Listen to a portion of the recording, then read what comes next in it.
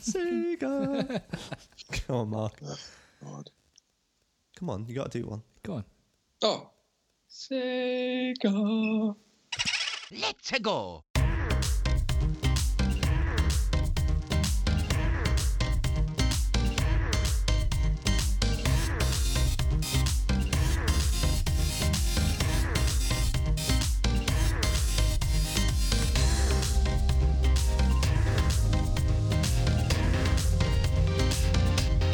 Mamma mia. Oh, it's okay. I'll go with that.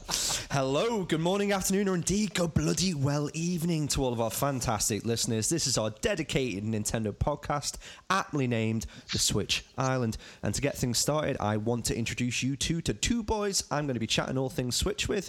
So first off is our more affluent brother from another mother, close to being Canada's P45 several times. It is Mark Tweeter. How are you doing, Mark? Hello, boys. How are we? I'm good.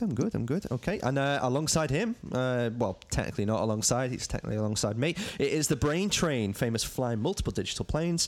It's our resident intellectual. I think we're going to have to challenge that at some point if we don't get Mario Smario right. No. It is Pete at GQ Preacher. How you doing, Pete? You okay? I'm good. Can I interrupt a second as well? Hell yeah. I just want to say, and I'm sure Mark will agree with me here, massive congratulations, because we've got a new Nintendo dad. First proper recording. You certainly have. We certainly have got a little baby in the house, little Jesse. Yeah, he's you know what, he's absolutely amazing. Cute as a button. I've just been trying to find as much stuff as possible with like nerd stuff, so I bought a little Zelda bib and it's a tunic with a bib on the front and it's got Hylian shield on the back. He's going to be the coolest little baby. It is absolutely amazing. All the links in the house, all the links. So I am of course the Nintendo dad, not the original. TM. Probably the best.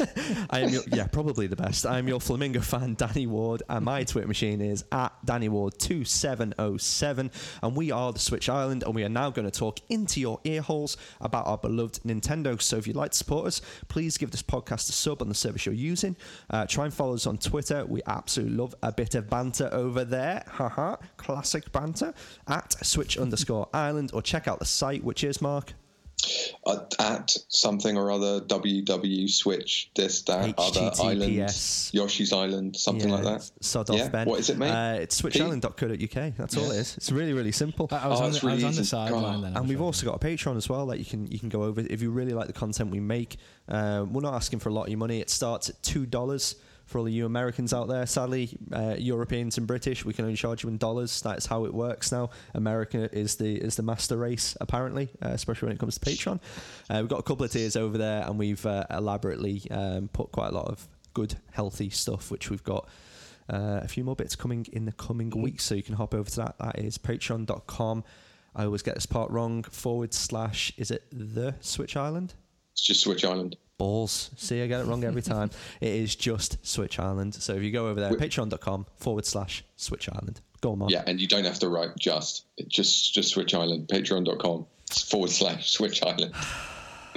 We are clinical today, boys. Clinical. Gentlemen, how the devil are you? I'm good. Or just type Switch Island in, find our website, and then there's a little Patreon button. Click on that. This is very cute as a button. Cute as like a your baby. Cute as a button. Like your baby. Like my baby. Surprisingly attractive baby. Thank you, mate. Cheers. It was against all the odds with you involved, but it turned out cute. He's a hungry lad as well. He eats a lot of food. Good food. Which I'm very proud of. He's puked up on me. He's done the Mr. Whippy as well, which is something I'd never heard of. Which is when you lift his leg up. We don't need to. Okay, we'll carry on from there. Talking of puking on you, it's nice to have Pete back on the show. It is, isn't it? Yeah, no, it's good to be back. It's good to be back. I'd say that's a puke, more of a dunk. I think he loves a good dunk on me now and again. Shall we get on with the news then? Let's get on with the news. So again, Blockbuster sale announced. Have we dived into the eShop sale? I haven't, but it is a really good sale. There's some big games on there. I mean, I don't know. I got most of the games already that they've put up on the sale, like Skyrim. That's there, and that's really discounted. It's down at like 30. Is it 30% discount? I'm just having a little look through it now. So the kind of headline ones on there. Some of them I bought, so I can't tell you the exact price. So Skyrim's gone down from 50 quid to £24.99. Wow. Mario Odyssey's £33.29 from £49.99. Mario Rabbids, which was going to be my Switch pitch, but I'm not going to do that now, is £14.99. There's a lot of game in that as well, isn't there? That is ridiculously cheap. $14.99 for that. It's an incredible That's got game. Mario in it, for God's sake. Sold close to 3 million units, so I think Ubisoft are going to be pulling out the pen on that one and making a number 2. Mark, they've hinted, haven't they? Yeah, Mark Overcooked 2, £13.99, so reduced from 20 quid. One close to your heart, although you didn't like it as much as the first, I don't think. No, I did. Okay, take it back. I think it was redacted. Me that was a bit. Please don't me that was a bit cautious. We've got Doom £24.99 on there from 50 quid. Rayman Legends £11.9. Diablo is down from $49.99 to $34.99. Smashing game, that. Xenoblade 33 quid 29. That's a cracking game. Crash Bandicoot £22.79. So if you like that kind of thing. Octopath Traveler 33% off, £33.29. LA Noire down from 45 quid to £14.99. Yeah. It was never selling for that in the shops even. I think they'd already discounted that quite heavily. It probably jumped down quite quick. And then I won't go through the rest of them, but you got Monster Hunter's Generations Ultimate there, 42% off from 50 quid down to £28. There's a lot of game there. Doom's let's not return. Let's not return. There's a lot on there. Child of Light, actually, 16 quid down to £8, 50%. Great game. Check out the review. Yeah. Who wrote that review? Oh, some idiot. Arms is down. It is. Arms is down, but not by a lot. 33% down, 50 quid down to £33.29. Let's have a quick look. Doom's half price. Dark Souls is down. $24.99, I think. Yeah. It's a good sale, isn't it? There's some really good games on there, which if you haven't picked up and you've always been sitting there thinking, "Oh, should I?" Now's a really good time for a lot of them. I like looking at the charts normally and then seeing exactly what's crept into like the top. Street Fighter 30th Anniversary Collection's down to £31. So top 6 at the moment. Number 1, Final Fantasy 7. Clearly, very good game. I wonder who backed that. Number 2, Enter the Gungeon. 3, Cuphead, even though it's not even out yet. I picked up Enter the Gungeon this time. Yeah, I need to get it. On there for I need to get it. 4, Ace Attorney, Phoenix Wright. I need to pick them up. Seems like my type of game. 5, Stardew Valley, because when's it ever left the top 10? 6, a Brain Buster, because that's reduced from £1.79 down to 89p. That's another one. What's that new Astro Bears? That's the new Astro Bears. Yeah. Jesus. Hollow Knight's number 10. So no way, still in there. Hellblade's 13. I'm actually surprised that's not doing better than what it is. I'll probably pick that up actually at some point. And are you guys tempted by any of these in the sale then, other than the ones you've already got, like Enter the Gungeon? I need to get Enter the Gungeon. I don't think that's in the sale. I think that's just £10.99. Yeah, well, they released the new update pack, didn't they, recently or something? Yes, they did. You're right. Yeah, you can now capture in it as well. So if people are quite good at it, there seems to be a few people doing like captures of things that they've done pretty well on it now. Whereas when you said that you can now capture on it, I thought you meant like Pokemon. You can capture the enemies. I actually as well. You can do that with the Gatling Gull. Like the first boss, like there's an item that drops that you can spawn the Gatling Gull with. So you can kind of. This is kind of.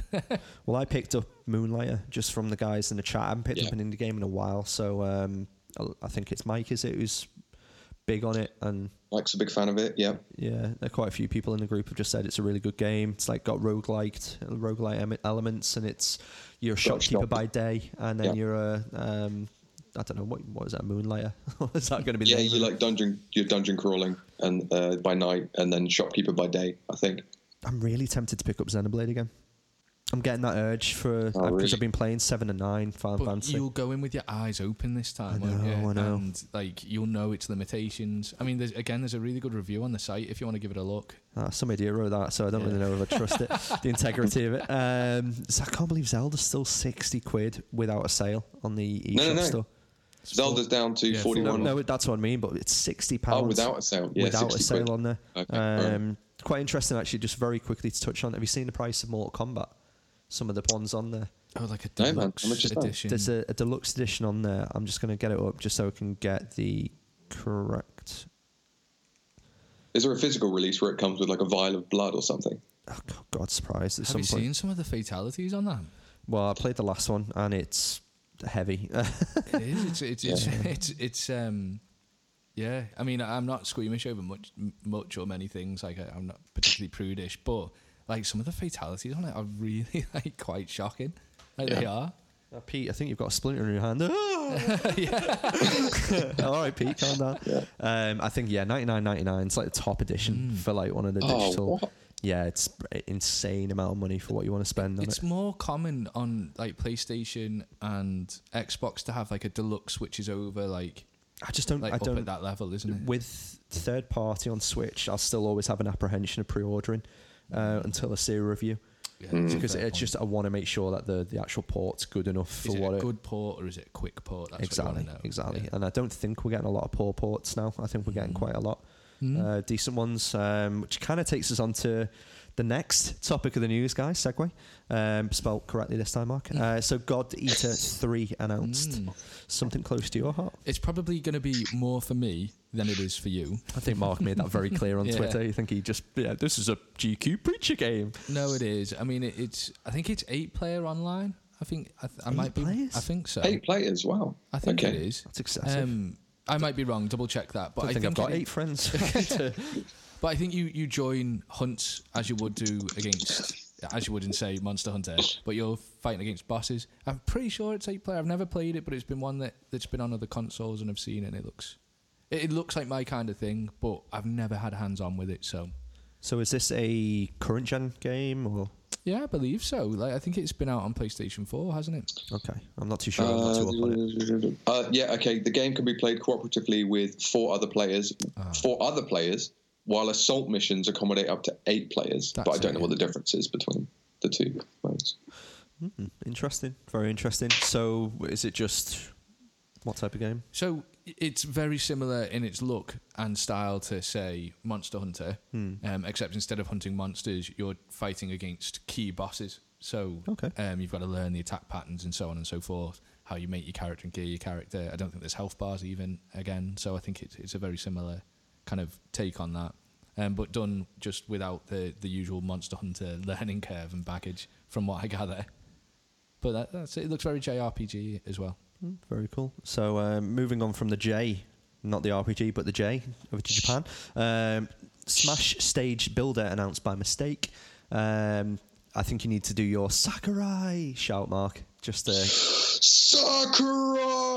Sakurai will be absolutely livid. He's commented in the past that he's not too happy about when things get leaked, and Nintendo have put their foot rightly in their mouth, and people on the internet noticed there was a little image, wasn't there, of Smash Brothers being played on the latest promo vid, and you can see a little tiny little icon on there saying Stage Builder or something to that effect. What do we think that will look and feel like? Is it going to be a Mario Maker kind of? Well, there's going to be like the stages, because they are 2D. Like it's going to be like a very similar kind of feel to that, I would have thought. But I think it sounds great. I think the longevity of that game now is going to be huge. I can't wait to create something in that. You can almost make a stage to fit your fighting style or your character. It'd be hilarious, just like building them and then playing them against you. I'd like to build like a little, the underground bit on the temple where you can kind of knock people up against the wall and you get to ridiculous percentages. Just build like a little box with 2 entrances and see how long you can get there. With the tiniest hole. Bounce people off and just break the game. It's good that, but I think it'll get very like Mario Maker elements to it, and I think people will start to, like you've just said there, create these pinball kind of levels where you are just flinging characters around, and people will be picking like the biggest character that hopefully won't fit through the tiniest of holes. No, I think it'll be really good. Not great for Mark, who mains Kirby still to this day. What do you think, Mark? Do you think there's going to be any replayability for you? Well, mate, I can't. I sold it, unfortunately. I'm just bringing that in again, reminding everyone. Yeah, no, I mean, it's a cool idea, though. I like the idea of maybe bringing in different assets from other games as well that aren't currently represented, just for the building. And yeah, I do think people will just create completely bonkers levels. I don't know how the levels will get tested in the same way, because obviously with Mario Maker, you have to complete the level to be able to then release it out into the wild. How will that work with this, do we think? It's a really good point, actually. Have they confirmed that there will be a way to share them? No, well, I don't think anything's confirmed. I think it's just an image at the moment. So Sakurai's gone, hold on, I haven't even made this yet. I haven't even confirmed it's a thing. But the reason they had to play it from start to finish is because it was like an online kind of like marketplace of all these different ones, wasn't it? And they had to prove that you could actually do this level before you put it up there. If there's no online way of sharing your levels, then there's no real way or need for you to have to do that. Yeah. Were you even able to save your level if you couldn't complete it on Mario Maker? I never played it. Didn't have a Wii U. Was there not, because you couldn't do it to completion all the time, could you? You could hold and save and come back later, couldn't you? You wouldn't. Oh, have that's to, true. Yeah. You wouldn't have to go all the way through from start to finish if you were making an insane level. Surely, though, I would have thought, like, I'm 98% sure that this will be, you can share them online. Because it's such an online game, and that's the main incentive people will have for wanting to create something, will be to get it out there for people to play with. I think so. Watch this space, eh? I think so.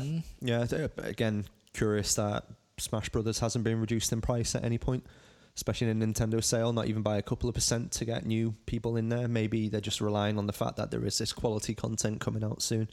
And it's another string to Sakurai's bow if he can create something that pulls new players in. Why are you smiling?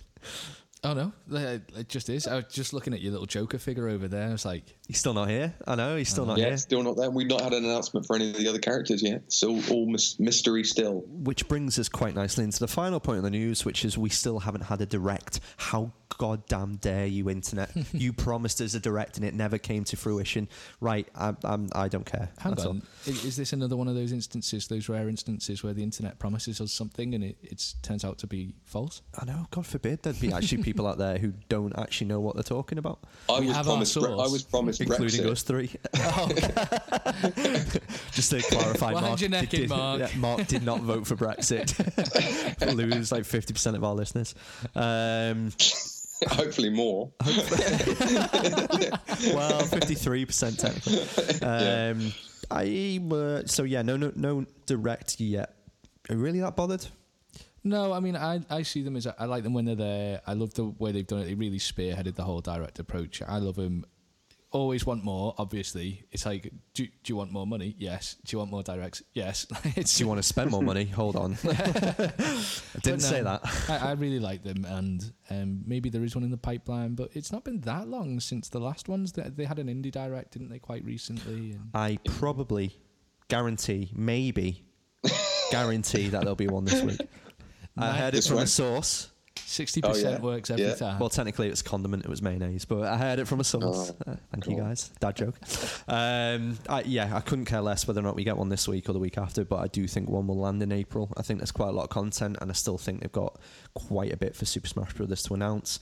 Persona 5S hasn't been announced yet. I know Atlas have got a teaser date set for the end of April. I think it falls on a Saturday. I'm not too sure. I'll have to double check that again. I sat through the entire Persona 5R. Yeah, you did, didn't you? And it was just this, you poor bastard. and you know what? I was watching this crazy Japanese channel. I didn't have a clue about what was Just going sitting on. there smiling with a cup of coffee. Honestly, there was back-to-back adverts for sofas and for beds.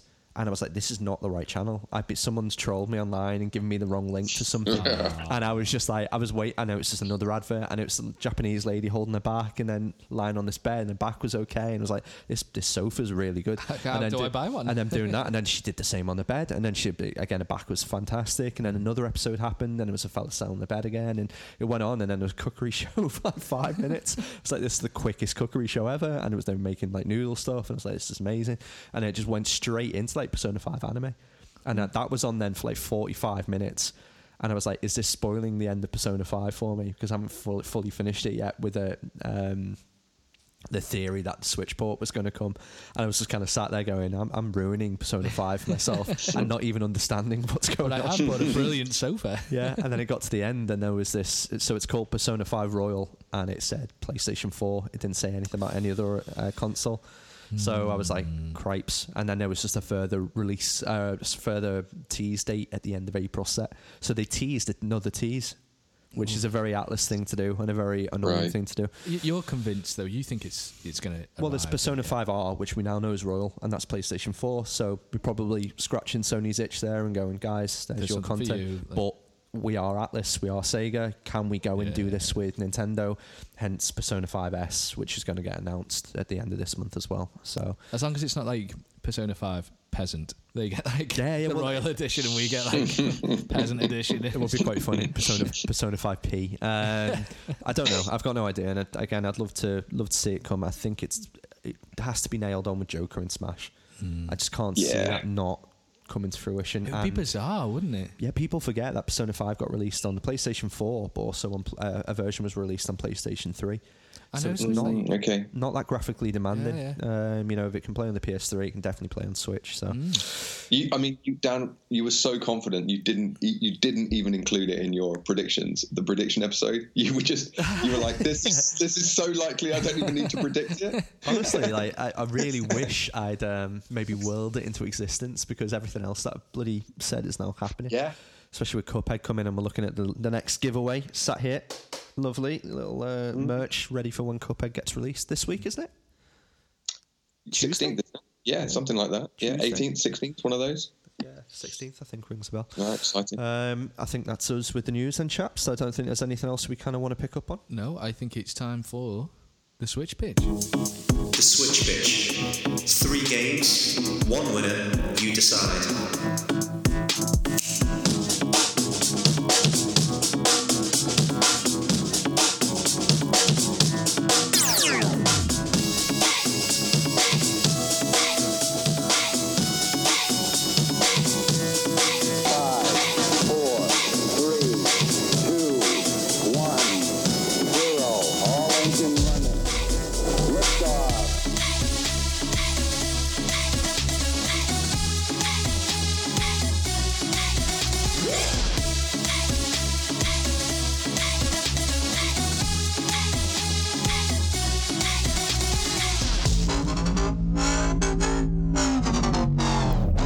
The Switch pitch.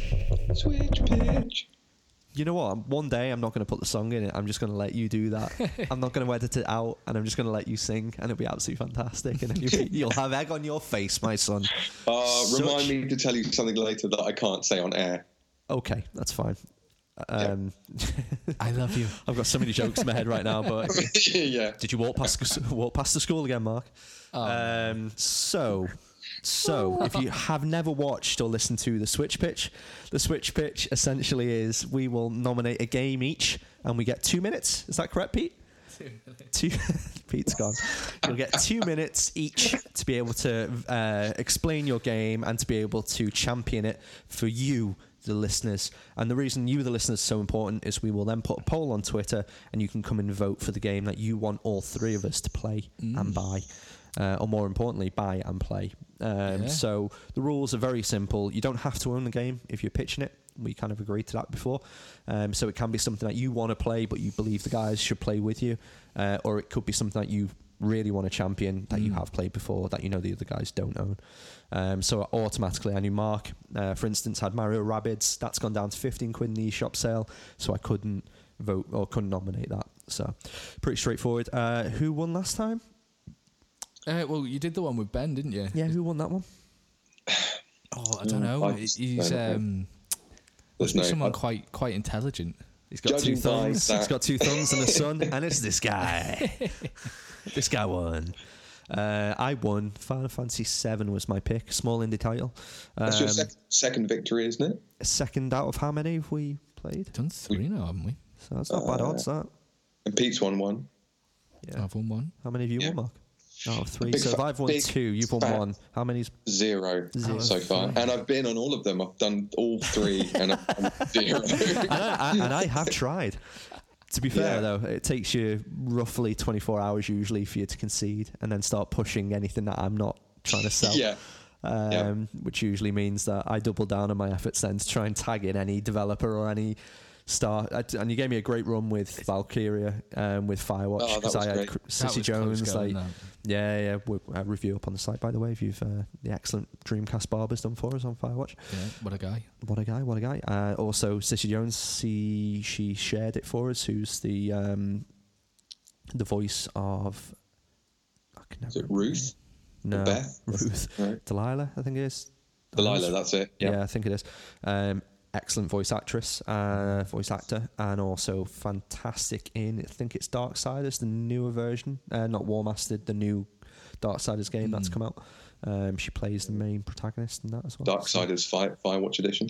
Yeah, exactly the same. So I won last week, so I would like to nominate. Who am I going to go with? Let's go with Mark. Go on, Mark. Give us your pitch. Right, no, this is an exciting one because... You can hold on 2 seconds while I get the timer ready. Yeah, hold on. Jesus Christ. Oh, Christ. So just to remind you again of what the timer sounds like.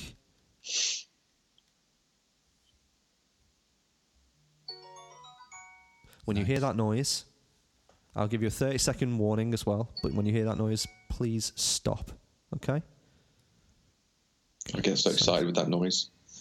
Don't we all, Mark? Don't we all? So, Pete, will you count down Mark and let's go for this? Yeah, you ready? I'll do it like they do in the films. You know, so that people. Are you ready? Oh, I'm on. Right.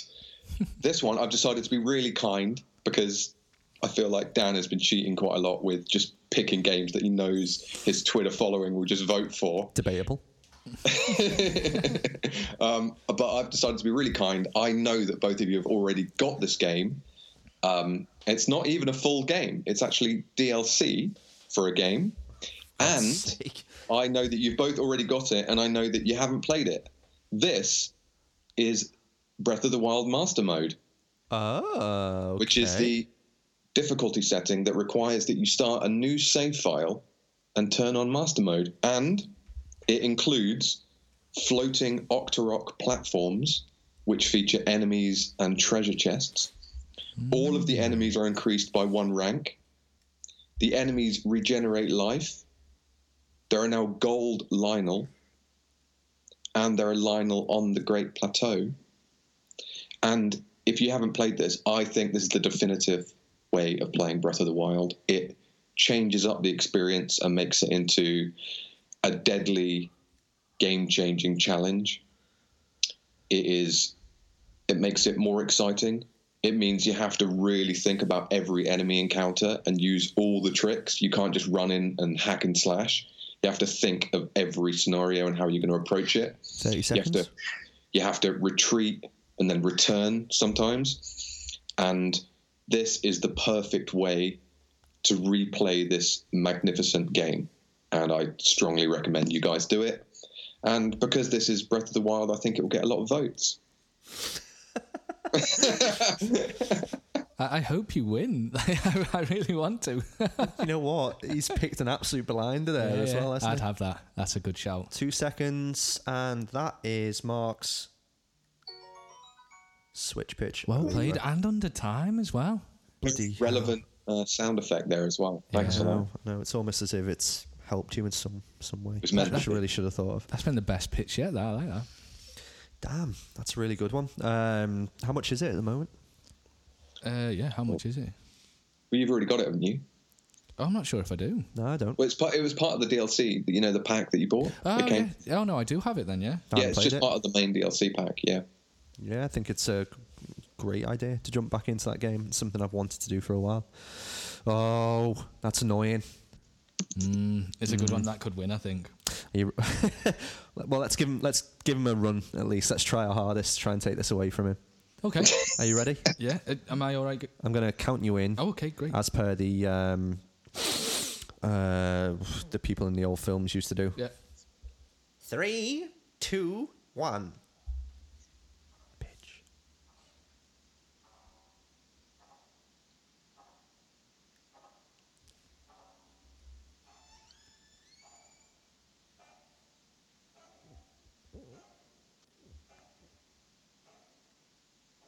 My switch pitch today is Bad North. Ooh. Now, this is on the shop at the moment for about £13. It is a strategy puzzle game where you travel from island to island, defending each island from waves of Viking invaders on boats.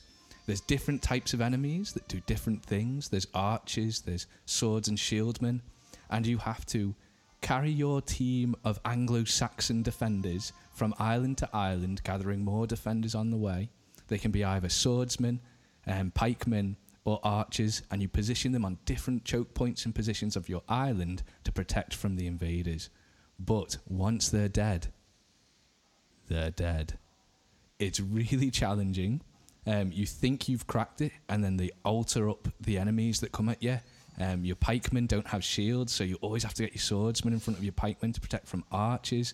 It is a beautiful looking game. I strongly urge 30 seconds that you have a good look at it. The pastel colours, the weather coming in on the really desolate islands as you hold out for dear God as these Vikings attack you.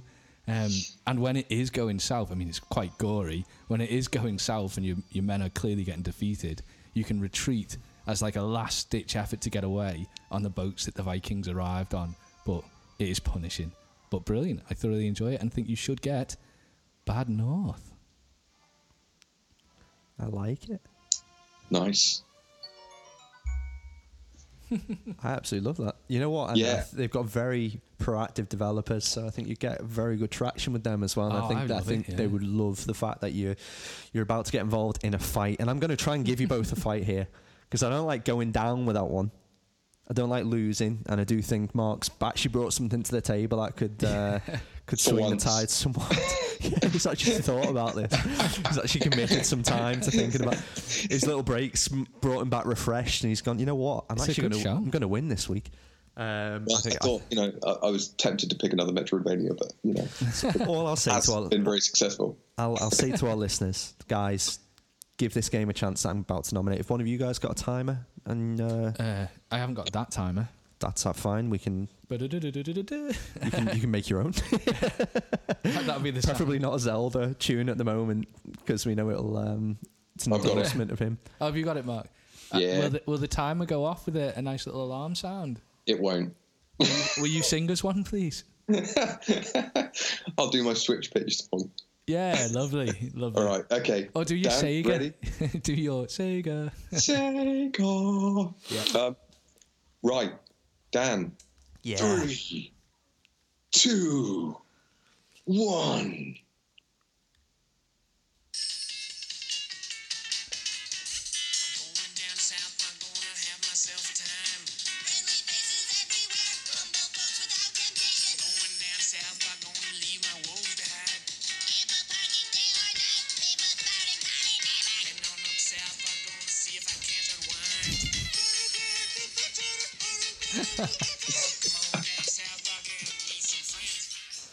I don't know if you've ever visited the town of South Park. Lovely little place, lot of snow, lot of foul-mouthed children there.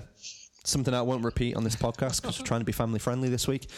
It's a wonderful place to live. A lot of strange happenings and goings on, but something strange happened a couple of years ago where the stick of truth went missing.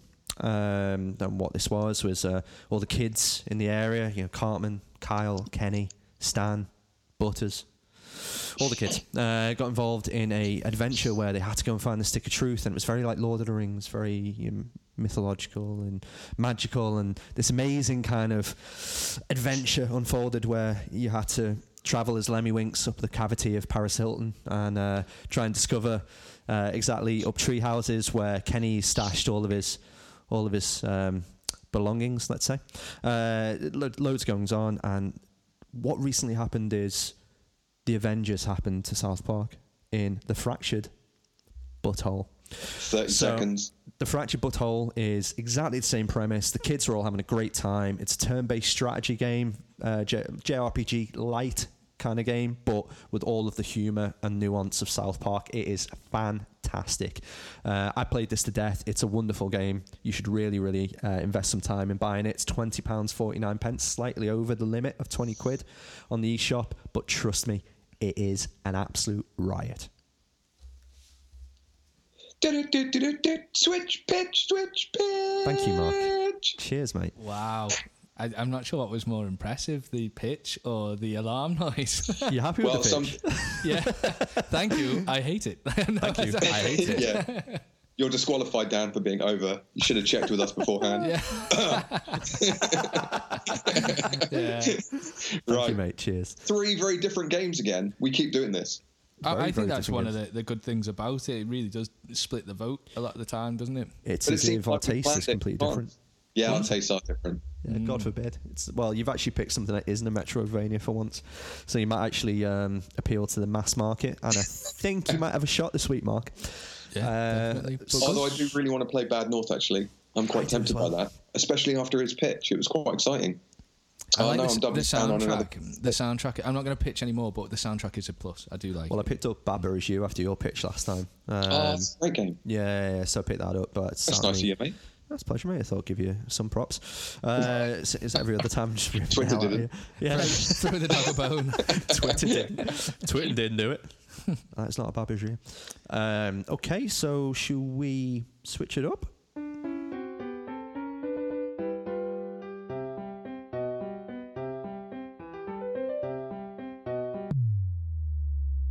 Oh, switch it up. Ah, do you like that one? Yeah, I did. Yeah, Just switch it sit up's up. going to be a good one this time. I think it's going to be a really, really good one.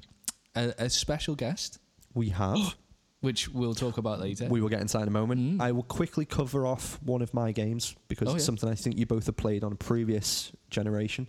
So Super Mario Brothers, or what's it actually phrased? New Super Mario Brothers U Deluxe. Yeah. Is that the correct title? Just rolls off the tongue. Really fun, great game, great looking game. I die a lot on it, but I also get a hell of a lot of lives, something like 50 lives, and I think it's the classic kind of Mario trope of you going through it. Did you both play it on the Wii U? Yeah, I had it on the Wii U. It's a not, great not the platformer. deluxe. I know they've added more stuff, so it's got the Luigi U stuff in it. Has it? Yes. Yep. Yeah, I never played that, but I played the original. I had the original. So I think I'm 6 or 7 stages in. Really enjoying it at the moment. The water levels still give me brain aneurysms, still crease me. Absolutely hate them, especially some of the new enemies. Like just very clever the way that they designed it. It's not too obtuse, but no, I'm enjoying it. It's a really, really good game. Have either of you picked it back up, or Yeah, I've got it. have you played it much? Yeah, I played the first 3 worlds, I think. So I've sort of just got to the end of the snow, because you can choose to go the water route or the snow route. Ah, right, okay. Yeah, and I've got to the end of the snow. But have you seen Bertha yet? I know you're a fan. I have Bertha, and there's a different kind of Bertha as well with like spikes. Which you Spiky can't jump- Bertha. Spike Bertha. Oh yeah, classic. Saw her the other week. One thing I have been playing it on is this 8-bit Do gamepad, They're so good. Then. which Oh, I'd that's awesome. seen it advertised on Amazon, and you guys I think have been speaking about it for God knows how long. I was like, I really want to play that game with this controller plus 2-player. I bought a new dock, so I've got one down here now where I can play, and I've also got one in the bedroom. Nice. Bow chicka wow wow. So it meant that Soph and I can play 2-player in bed and just chill out, with baby sleeping. So the only thing that I need now is 2 Bluetooth headsets, so we don't wake baby up with. You also won't be able to hear baby, so Yeah, exactly. best not do that. Might not do that as well. That's a really good point. Child Protection Services, if you're listening. Although you can have it, you can probably get can you get a Bluetooth baby monitor as well? So that's like tapped into the same. Mate, I'm just Nice. augmenting You myself. could have Always catching it.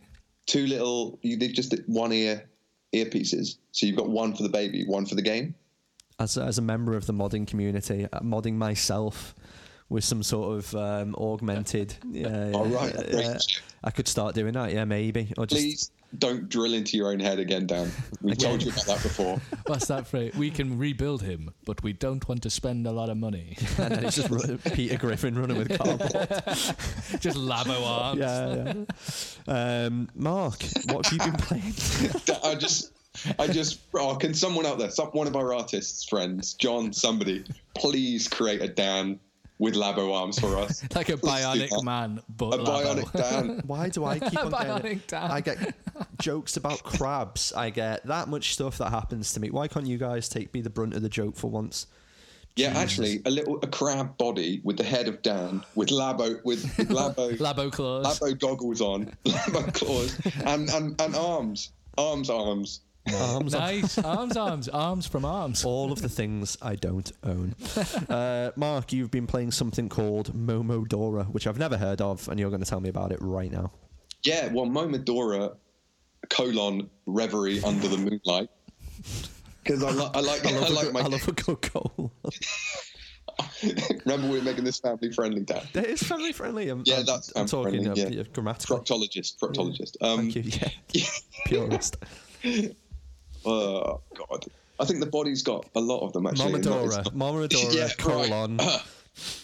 7, I think, in the human body. Right, Momodora is, you'll be surprised to hear, is a side-scrolling action adventure Metroidvania game. Oh, for God's sake. Oh, but, this one caught my eye because it's got, again, it's caught my eye because it's got sort of 8-bit, 16-bit sort of graphic style, but a little bit different. All of the characters in it are female, so the protagonist is like this female wizardess, wizard, I guess, and all of this.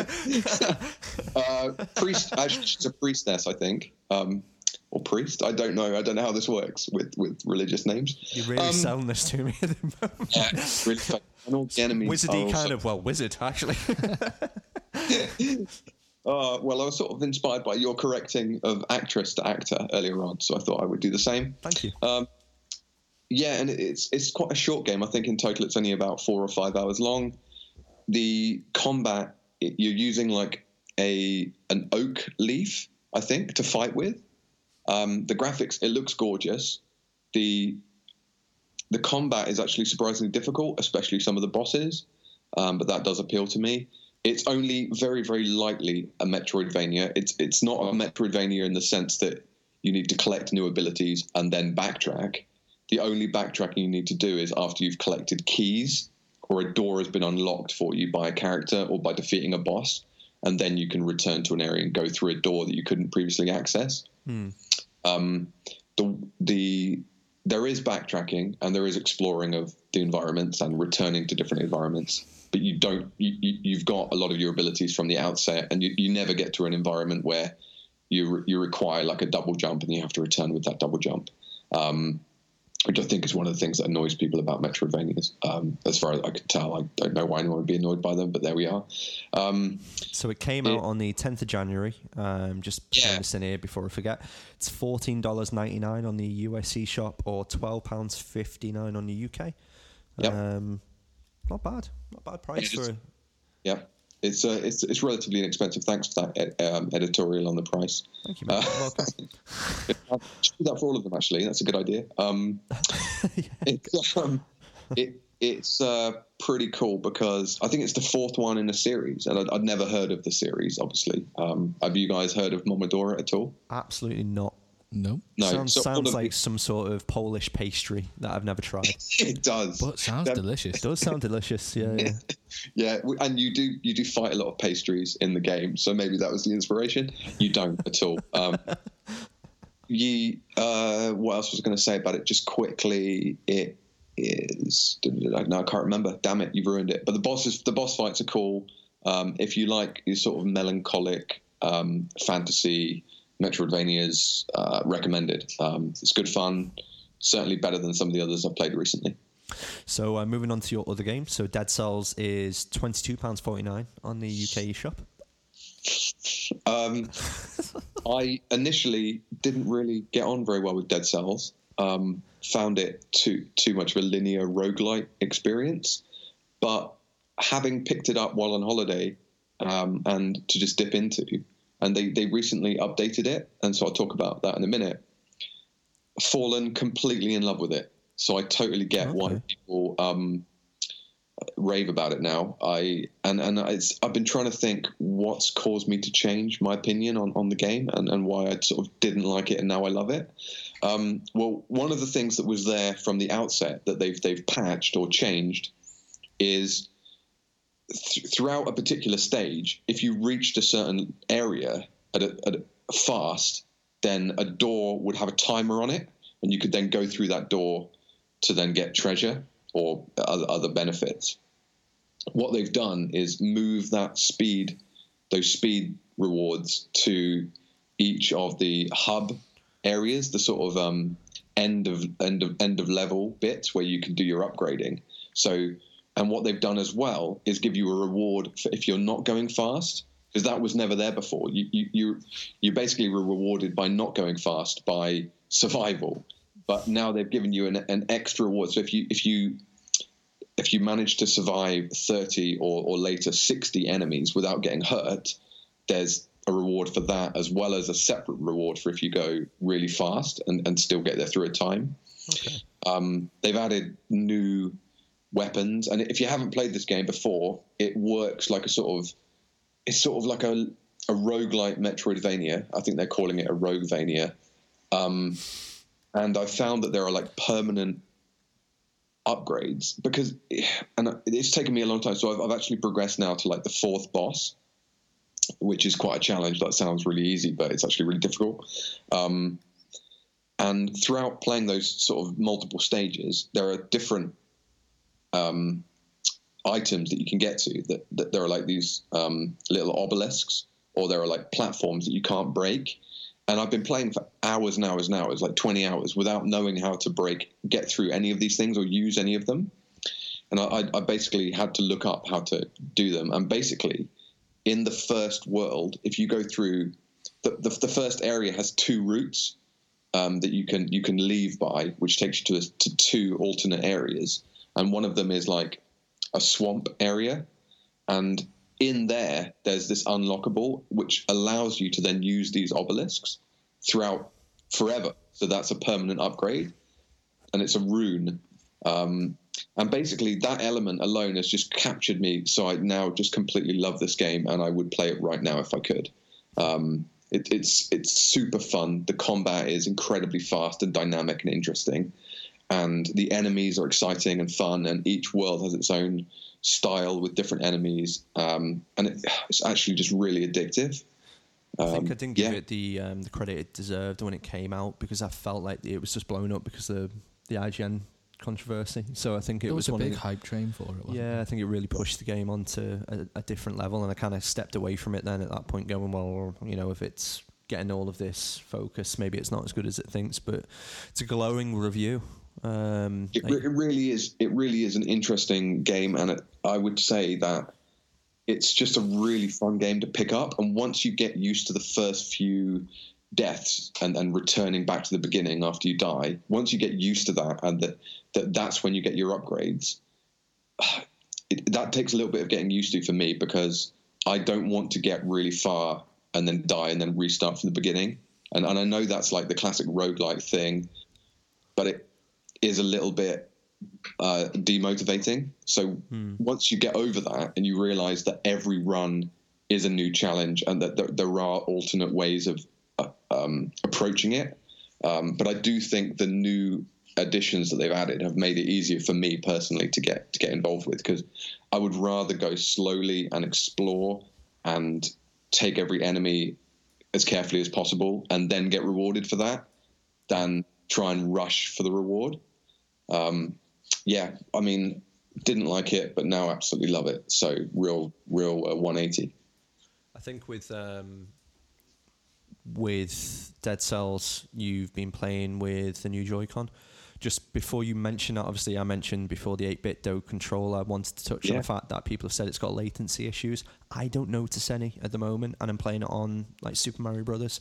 And I think if that would be the perfect type of game, a platformer, to notice whether or not there is any performance issues. And I kind of think that takes it quite nicely onto whether or not this D-pad Joy-Con from Hori, from your side, it complements Dead Cells more. Yeah, you did say you've been dying quite a lot, though, so is that... I think that's just me and the game. Okay, that's just player. Right, well, yeah, I mean, I wanted to update the listeners on... Because I bought the Hori D-pad Joy-Con, and I sort of wanted to do a bit of an update, because I've now had it for a couple of months. Was it the Zelda one? Yeah, I bought the Zelda one. So there's 3 designs. There's a Mario one, a Zelda one. Sorry, I bought the Pokemon one. There's 3 designs, a Mario and a sort of one with Pikachus all over it. I don't like any of the designs, actually, but of the 3, I found that the Pikachu one was the least horrible. But check it out. I mean, they're all personal taste. Check them out. I'd rather just have a plain black one or something.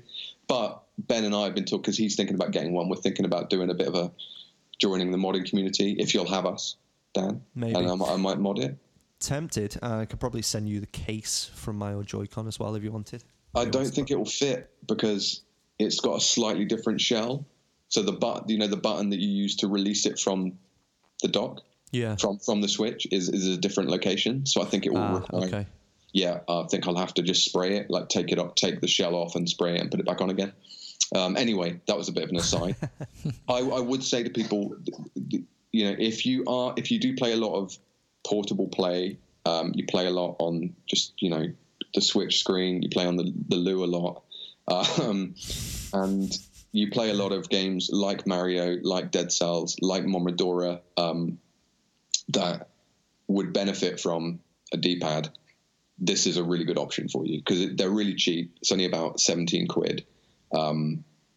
It's a one-trick pony, basically. It gives you a D-pad. The D-pad isn't in the best location. I would prefer it if it was up where the analog stick is, because it's still got an analog stick. Yeah. But you've got the D-pad down where the 4 buttons are on the original Joy-Con.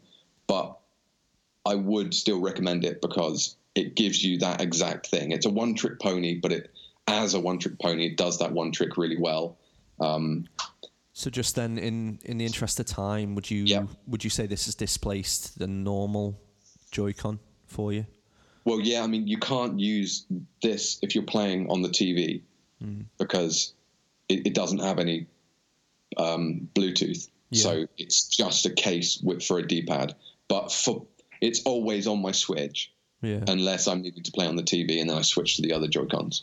I think that's a pretty glowing review then, and I think with the type of games that you play, especially in handheld, with it is Metroidvania or Roidvania or whatever we called it. Yeah.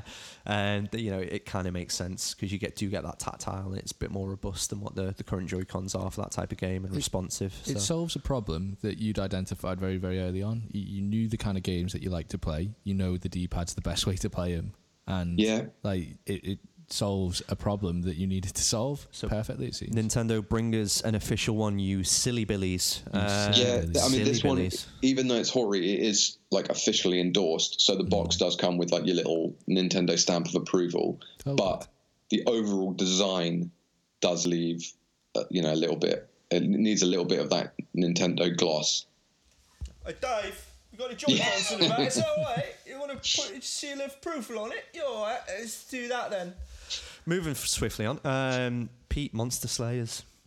Yeah, so I've been playing a bit of Monster Slayers. I don't want to talk too much about it because I'll take up a bit of time talking about the VR later. Oh, spoilers. But tease. It's basically a card-based roguelite again.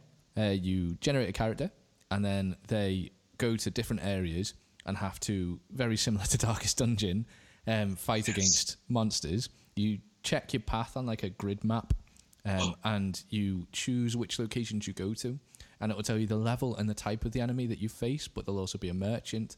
And the idea is to complete that area by defeating the boss there, but you'll have to carefully select which monsters you fight them in and which order, and your deck and chart your path through to defeat the boss by making the most intelligent selection of choices before you get there.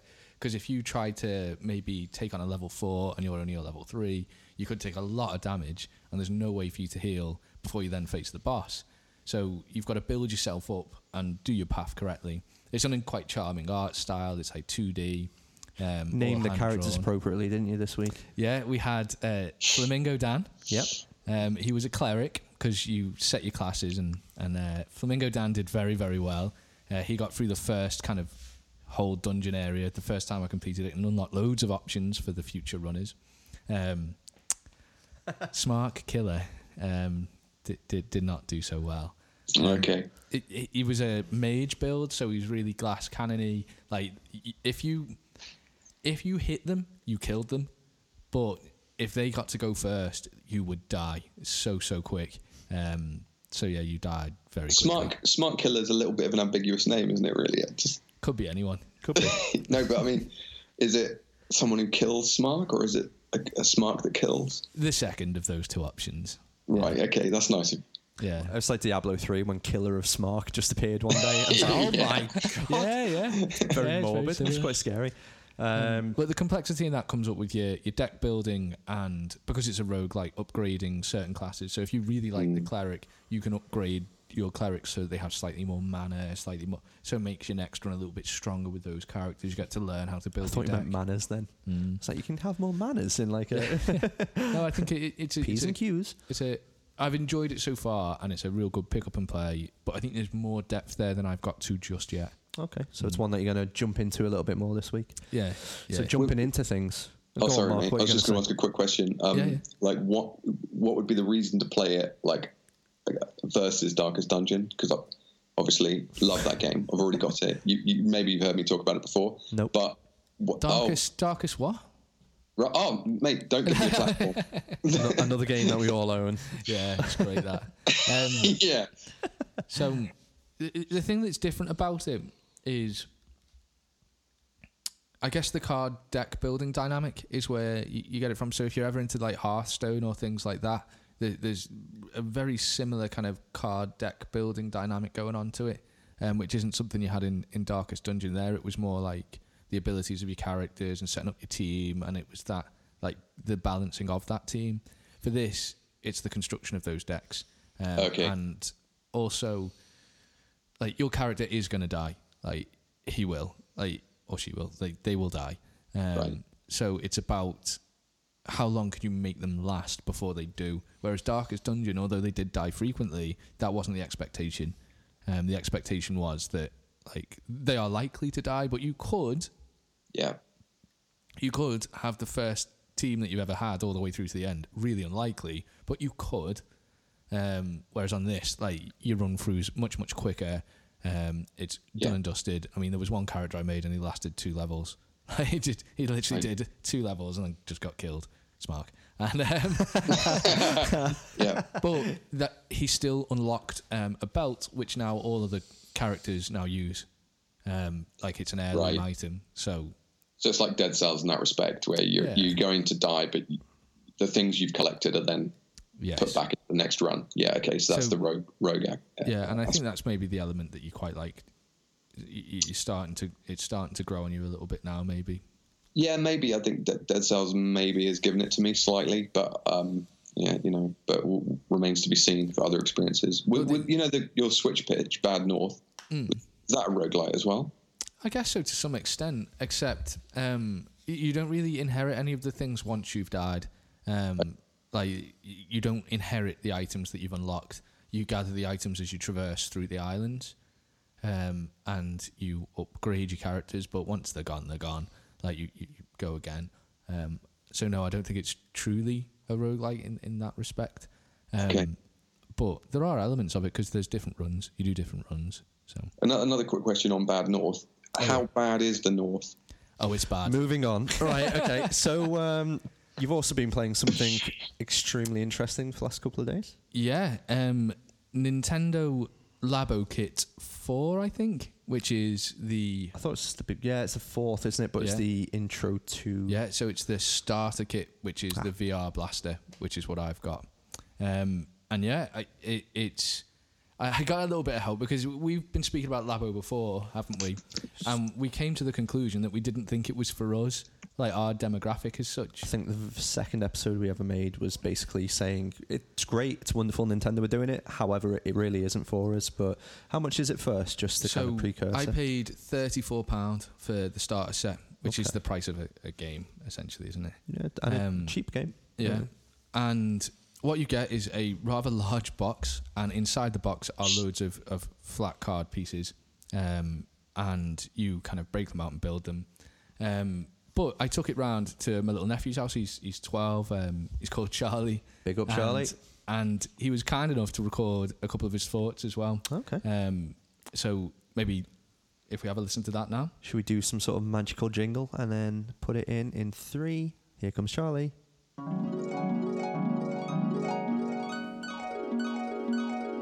So I am here with Charlie, my nephew, who's 12 years old. Say hello, Charlie. Hello. And we've been talking quite a bit about Labo VR. So you have to build it first. I think that's the first thing we should talk about. What did you think of the building process? pretty stressful. It's very stressful. In what way? Why is it stressful? It's really hard. It's the amount of time it takes to build that is unbelievable. Yeah, I mean, when it comes out of the box, it's in like flat sheets, isn't it? Yeah. And what do you have to do? It's a bit like Lego. You know, you take it all up, you pull it out, and you have to fold them up, fold these little cardboard pieces up, and put them together. And then soon that'll make the VR at first. Then you start to make the blaster. Oh yeah, it's in 2 stages. So Yeah. you mainly made the VR goggles, and then I made the blaster. I think the VR goggles, how long do you reckon they took to make? About an hour. About an hour. Solid hour. A solid hour. And then the blaster on and off. I mean, it says on my the... God. How long does it say on the box? It says it takes 3 hours. It took me longer, didn't it? Yeah, and... Ooh. I think it took me longer because I think 4 hours is if you don't look up and you focus just on the building of the blaster cannon in the starter kit. Yeah. You could do it in 4 hours, but you have to stop, you have to rest, you have to have a cup of tea. But I think we bought it hoping we could... You know, we thought it. We bought it thinking we could go in, build it, get it done, then play it, but that's not the case. No. It takes a lot longer and it takes a lot of commitment to make that. It does. I mean, once it is built, what did you think of the games? I mean, it's kind of in 2 sections, isn't it? If we do the earlier kind of just the VR goggle games first, what were you playing with that? So with the VR, I was basically just playing this. I was in it. You get put in this gravity room. Well, Zero. It was. It's zero gravity. Yeah. So there's no, not 2, but there's a number of games that you can play just with the VR without the blaster. So the one I played, which I think was quite good at first, but got quite repetitive, and I think would get quite repetitive, was a zero gravity room where basically you have your VR goggles and you have the 2 Joy-Cons, and with the Joy-Cons you can move props around and basically play with the physics of the VR and the zero gravity room. That was one of the games I played. Yeah, how you did it as well. You kind of held the VR goggles, didn't you, with one hand, and then the Joy-Con with the other. Yeah, there's no strap that you put on the VR. You have to hold it up with your hands. Basically, with the Joy Blaster, you have to do that too. Yeah, I mean, the first one that seemed pretty more like a tech demo, didn't it? Yeah, that was just a little trial, I think. And then I think what you enjoyed more, and what I think there was a bit more enjoyment in, was the blaster games themselves. Once I'd finally completed building the blaster. Yeah, that was really fun. Yeah, tell us about the games on the blaster one. Then what are they like? So on the blaster, I've only played basically it's a bit of a roller coaster. So you're on this little cart, and it's moving you around this map full of these pink little slime monsters, which are similar to like the Splatoon characters. They do look like Splatoon. They all little like slime balls, and that pink. And you basically have to shoot them while you're getting like driven along by this cart. Yeah, you can't control that, can you? You can't control the cart. It's just automatically moving at a steady pace. So you basically shoot them, and take them all out, see how many points you can get. And there is like a drop to the shot as well, isn't there? Did you notice that? Yeah, but it's got a bit of bullet drop, so be careful with that if you get it. You take your shot, and it kind of drops downwards, doesn't it? So you have to either fire a little bit in front of something or a little bit above something and drop it as it goes. I mean, one of the things I quite liked about it is once it was built, and okay, the building of it was a pain, it was quite fun to watch people play it. So you had your dad, didn't you, having a... Yeah, it is quite funny. Yeah. Watching them, because there's a level where it's quite dark, and some people, when you see them playing it, they get really scared on it because they jump, don't they? Yeah, they do get a fright because a big monster just ends up coming just falling on top of you, and yeah, and you've got to react to it. Yeah, I've got to react to it and shoot these certain places on it, which I think is really fun. I mean, one thing we haven't really mentioned yet is once you've built the blaster, the process is you pull back like a device on the chamber which kind of reloads the shot. Yeah, it's like a pump, yeah. like a pump shotgun. Then you press a button on the handle which is like a trigger, which fires it, and the whole kind of cartridge and the whole cardboard thing you've built clicks and makes this this movement, which gives you a bit of feedback when you're taking the shot. Yeah, quite satisfying sound. It's satisfying. It's a nice click. It is, and I do quite like that. And I mean, I'm not massively into VR, but like I enjoyed that element of it as well. So yeah, do you imagine other people kind of your age picking that up, or picking up and playing it? Well, I could imagine that because, you know, so older people, like not older, but you know, not kids, but just over teenagers, like in 20s.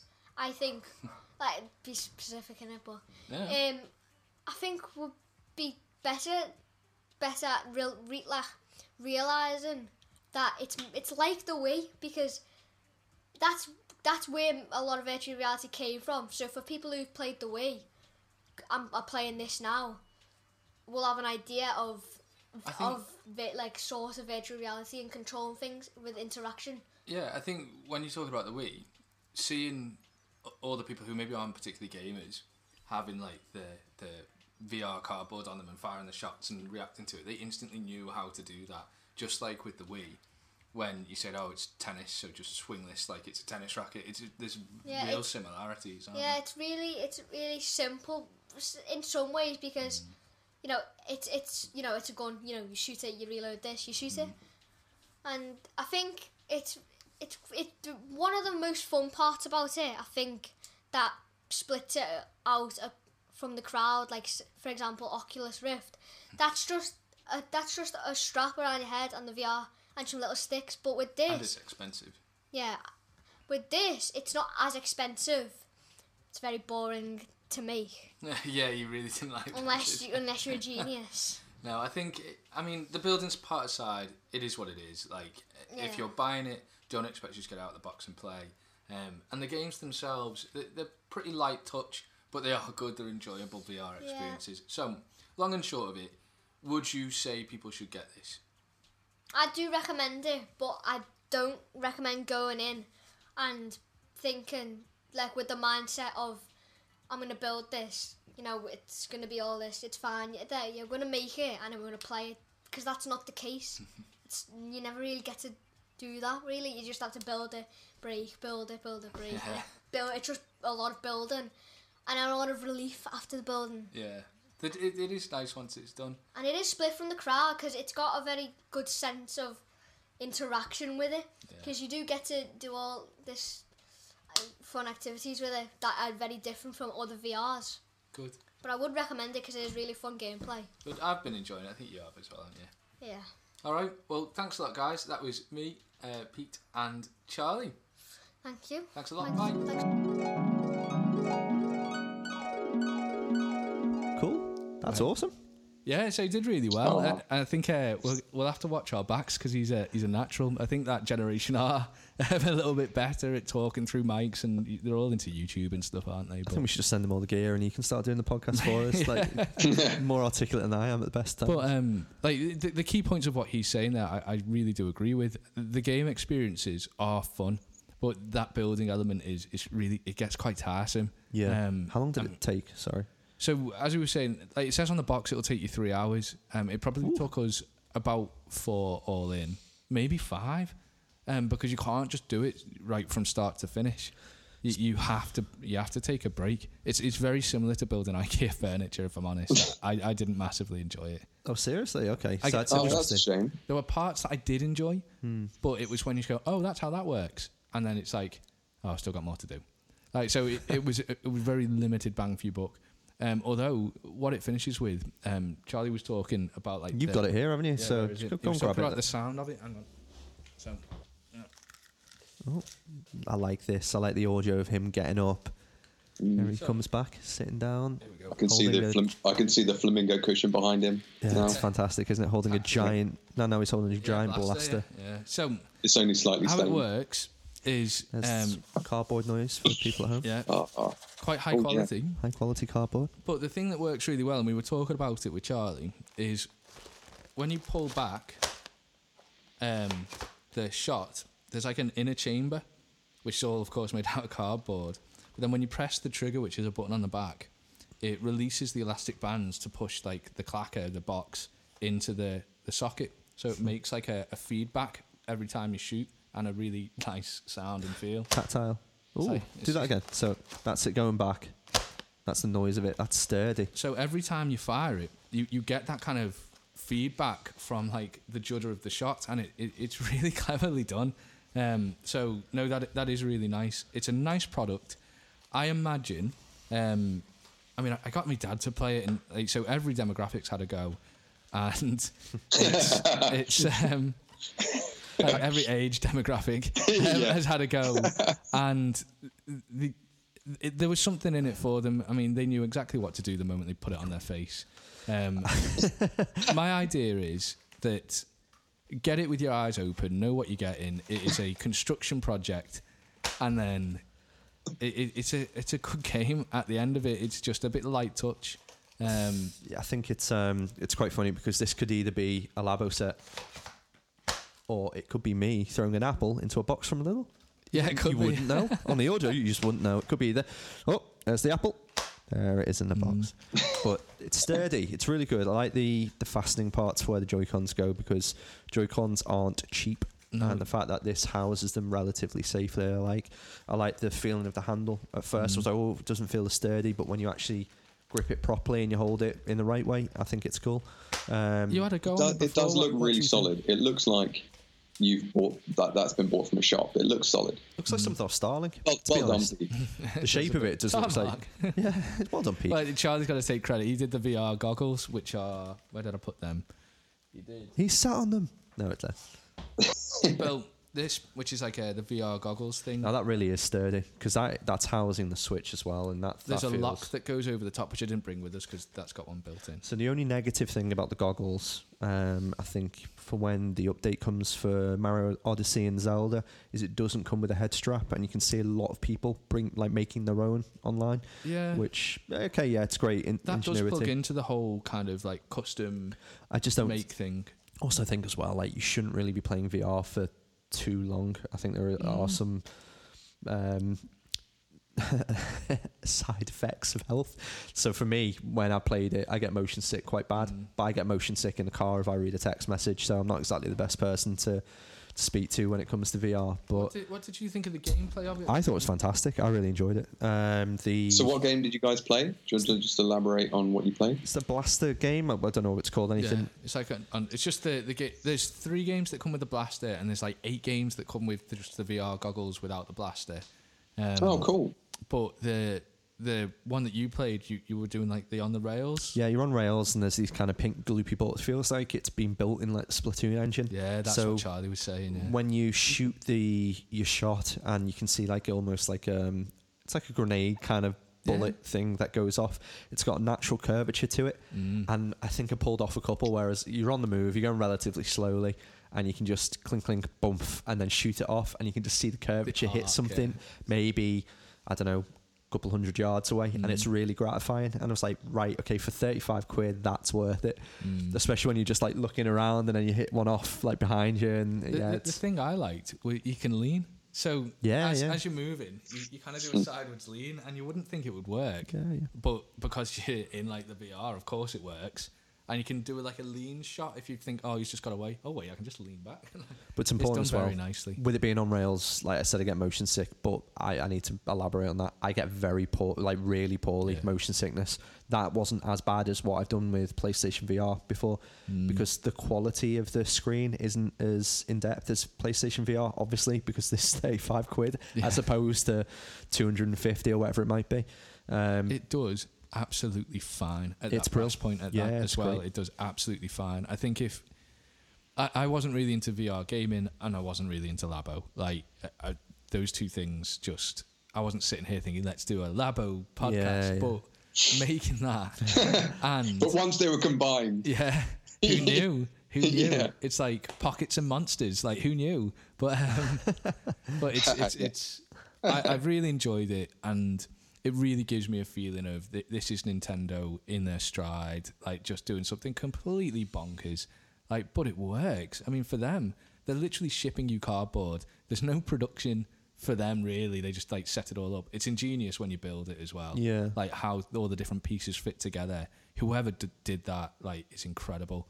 You just follow the instructions on the Switch and it guides you through how to do it. You can't really make a mistake. It's done it very well, even though it's complicated. Yeah. I just wish IKEA furniture came with the the video guide. It's I would so love it. brilliant. Lego as well. Yeah, that would be great if Nintendo made IKEA video game.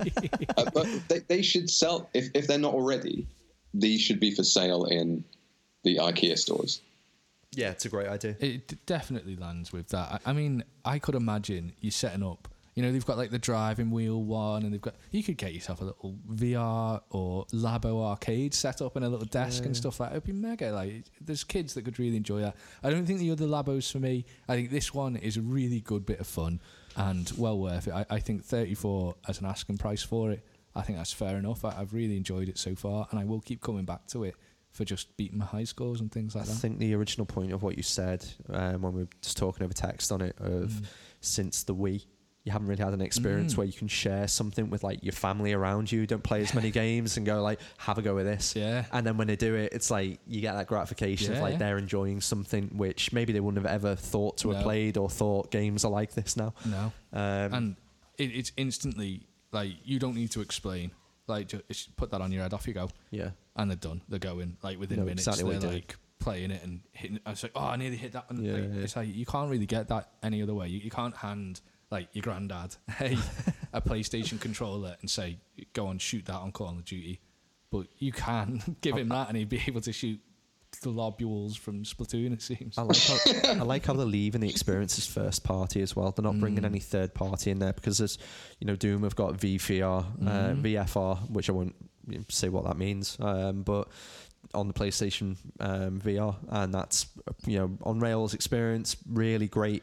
They've got loads of third party games PSVR, whereas they're just putting the time into Labo themselves. They could do a lot with this though, if they wanted to, but I just don't think they will. I don't think they need to. If the Switch was like a portable low spec version for third parties, that's the Switch fills a gap, doesn't it? It's like a cheaper low end console but portable. This is like a cheaper low end VR, which could take in elements from, because I know there's a Skyrim like VR type game, isn't there? That like imagine that if they brought kind of Labo compatibility with that. The game's already there. That's something we forgot to talk about actually in the news. Was that the big news, I guess, for the last few weeks has been the Labo compatibility with Zelda and Odyssey coming out soon. I think that was something I wanted to quickly touch on. I know it's not out yet. I don't know when it's released. No, not sure. I'll look into that. But it's not far away either way. I think it's at the end of the month, I remember rightly. So I'd be interested to see. You can play the entirety of Zelda within VR. And I think there's a specific Mario Odyssey experience, isn't there? I don't think it's the whole that's game. what I heard. There's like a new area or something with specific challenges. Yeah. But yeah, that looks absolutely fantastic, and I think I'm tempted to buy it just for the Zelda experience, although like I said before, holding my hands up and holding it to my face, I reckon that'll be a 30-40 minute experience at best. Your arm does get tired. It does. I mean, part of the thing of playing the VR socially, like with a group of people and handing it round, is that your arms don't ache because you get a bit of time off. But I've seen people do custom grips or custom straps for the Labo. Yeah. Mm-hmm. I wouldn't be surprised because there's definitely scope for it. They could, like it. They've been so ingenious with the making of it. I don't see how they would miss a step and not include a way to attach a strap somehow. It would be it's interesting to see what they do next. Again, interesting to see what this guy does next. It's important that we move on to Mark's section, which is called Mario's Mario Baby.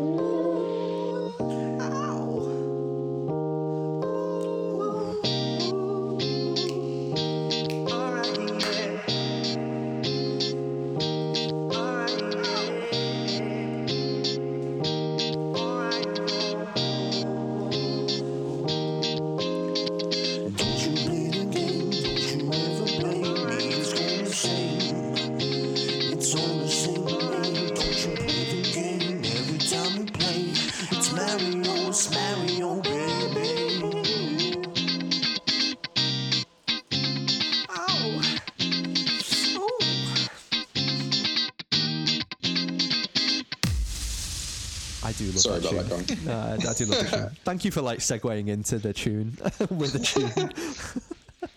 It got a lot of props, that tune, this week. Age of Yeah. Boredom was saying he loves that tune. Oh no, it's Yeah. really solid. It's Quite solid. happy with that one. Quite happy. Yeah, but Mark? he has gone completely insane. He So has, that actually. could explain it. He has been spending a lot of time with Ben, and I don't think he was too happy when I changed his name to Ellen Page of Boredom, and then sent a logo over to him. He didn't respond well to that. He didn't like it on Twitter. So sorry, Stevie. Sorry, mate. Wow. Mark, what the devil is Mario Smario for people that have never listened before? Can I just tell you what Mario Mario is, guys? Mario. This game is Mario Mario. This is the game where I dig up 4 weird, wonderful, wacky facts about a particular video game. But just one, Pete, of those facts is completely fictitious, invented by me. Just 3. I jest. Each team, Dream the Team. team will need to use their brain power, need to think to work out which one is the fake. Are you guys ready for this time? Absolutely ready. I think. I was born ready. Did Ben help last time? Did we win the one with Ben? No, we didn't. No, you didn't. And then we did a special, which is coming out soon, audio. We did a bonanza. Let me drop this one in for you guys. Okay. Is it on WhatsApp? WhatsApp? No, I'll be doing it into Skype because Oh, I can't get that. I'll have to share it with There you. you go. It's on the screen. it's on screen. Ooh, look at that. Yeah, I thought that was a bit better because you guys got airplane mode and we've had trouble with that before. Right. We've got Super Mario World 2, Yoshi's Island, or Yoshi's Silent, which is a damn difficult one to say. Right. Shoshi, I can't say that. Shoshi's Iceland. Yeah. Without being racist in some way. Super Mario World 2, Yoshi's Island, or Shoshi's Island. Sounds a bit like Sean Connery. It sounds like, you know, those texts where you read it and you gradually get drunk. Shoshi's Island. Hey, it's Dutch Dan. Hey, sexy ladies. Trying a pancake. Hey. All right. Are we ready, boys? Fact number Carry on. Fact number 1. The style came about because Miyamoto disliked the graphics of the early PlayStation games. Well, Fact. him and everybody else. Yeah. Fact number 2.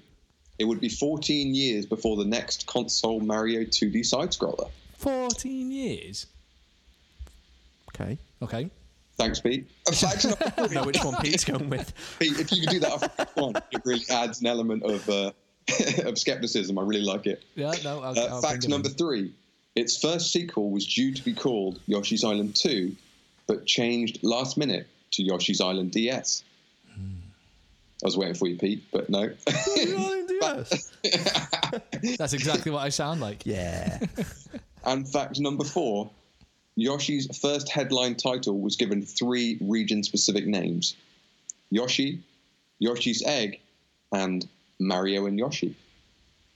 Okay, so number 1, the style came about because Miyamoto disliked the graphics of the early PlayStation games. Seems believable. Yeah, plausible. Yeah. 2, it would be 14 years before the next console Mario 2D side-scroller. That just seems too long. Well, I'm struggling to understand that as a... You can clarify. So it's just a fact. So we're just saying it's... So it's the next Mario side-scroller was 14 years after this. Yeah. So that's the fact or fiction that you're putting in. Okay. 14 years. It feels a little bit long. It Fact does. or fiction. Okay, its first sequel was due to be called Yoshi's Island 2. Yes, sorry.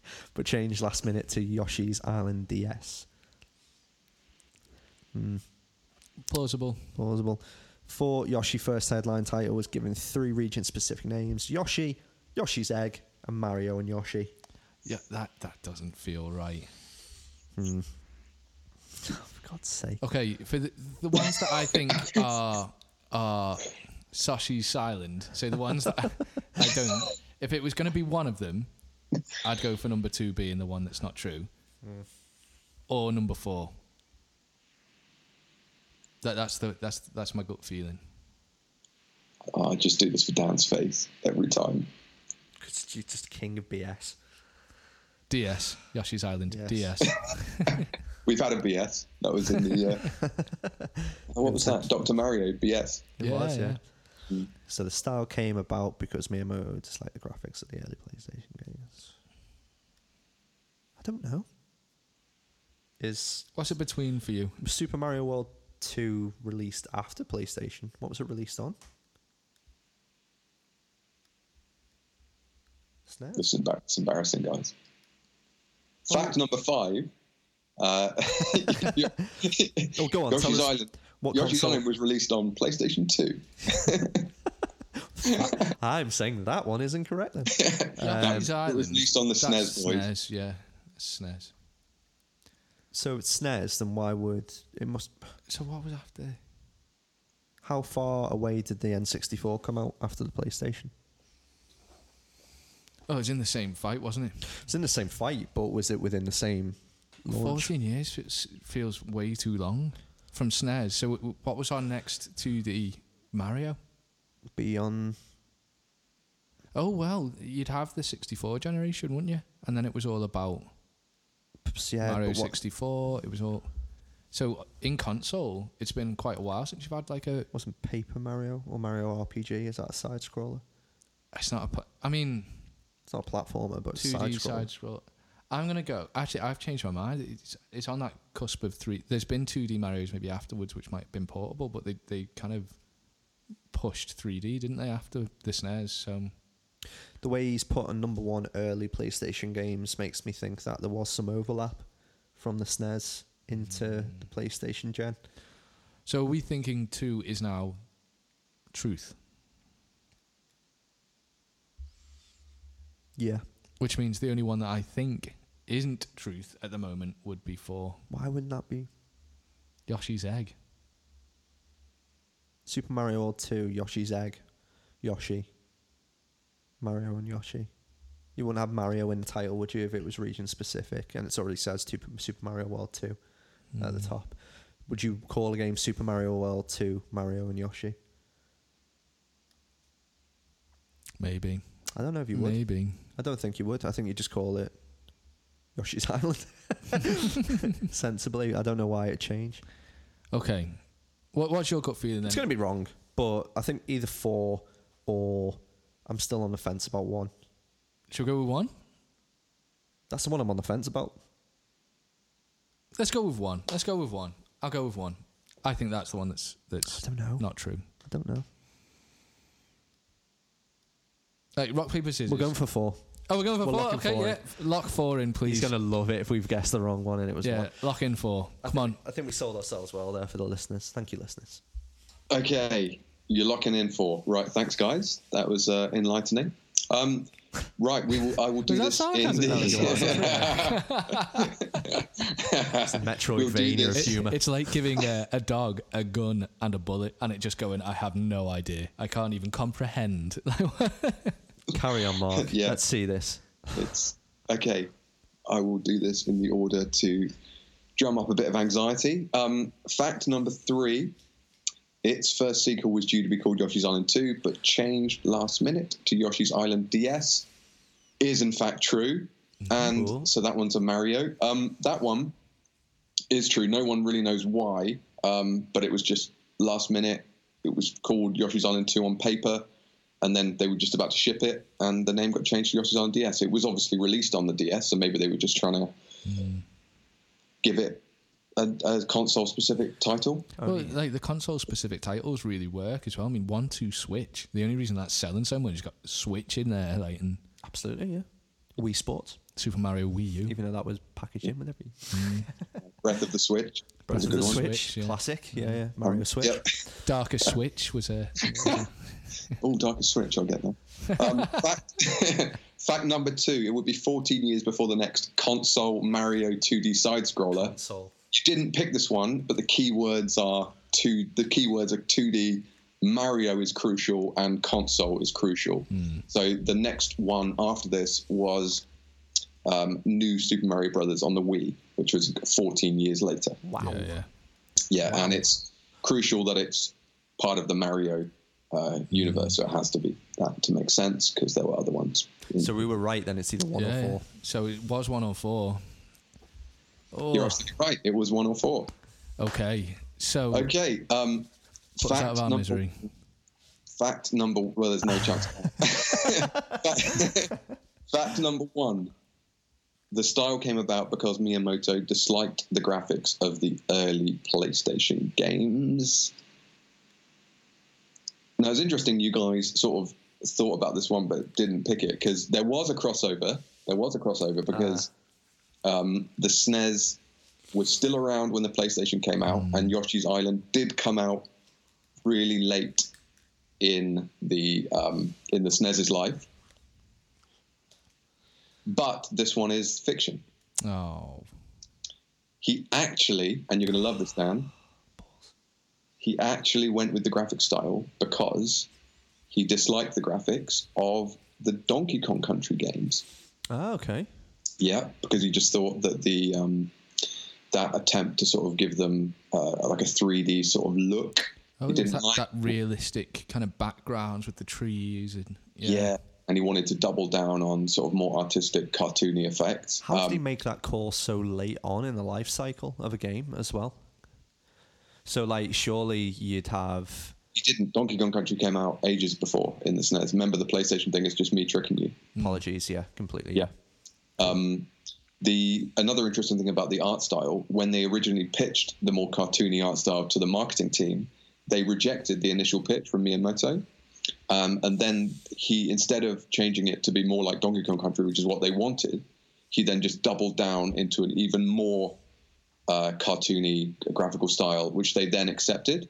And another interesting fact about the graphics, the artists actually drew all the graphics by hand, which you can tell by looking at it, and then it was then scanned and approximated pixel by pixel to create the game.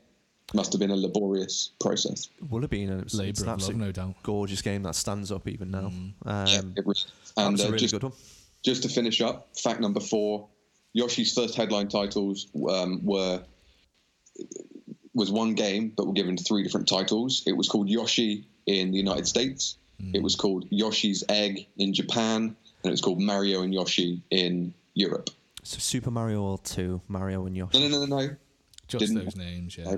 Just we those went down names. the wrong rabbit hole. Okay. So Again, it wasn't close but no cigar. Oh, well, I pulled you away from one. Well played, guys. I know, I enjoyed it. Like, I don't have to be right all the time. Frequently, I'm not. So I think you can probably take that one, actually. And I'll take the L for that. Great game, Mark. Enjoyed that. And what was the name of the game? The game is Mario was Mario.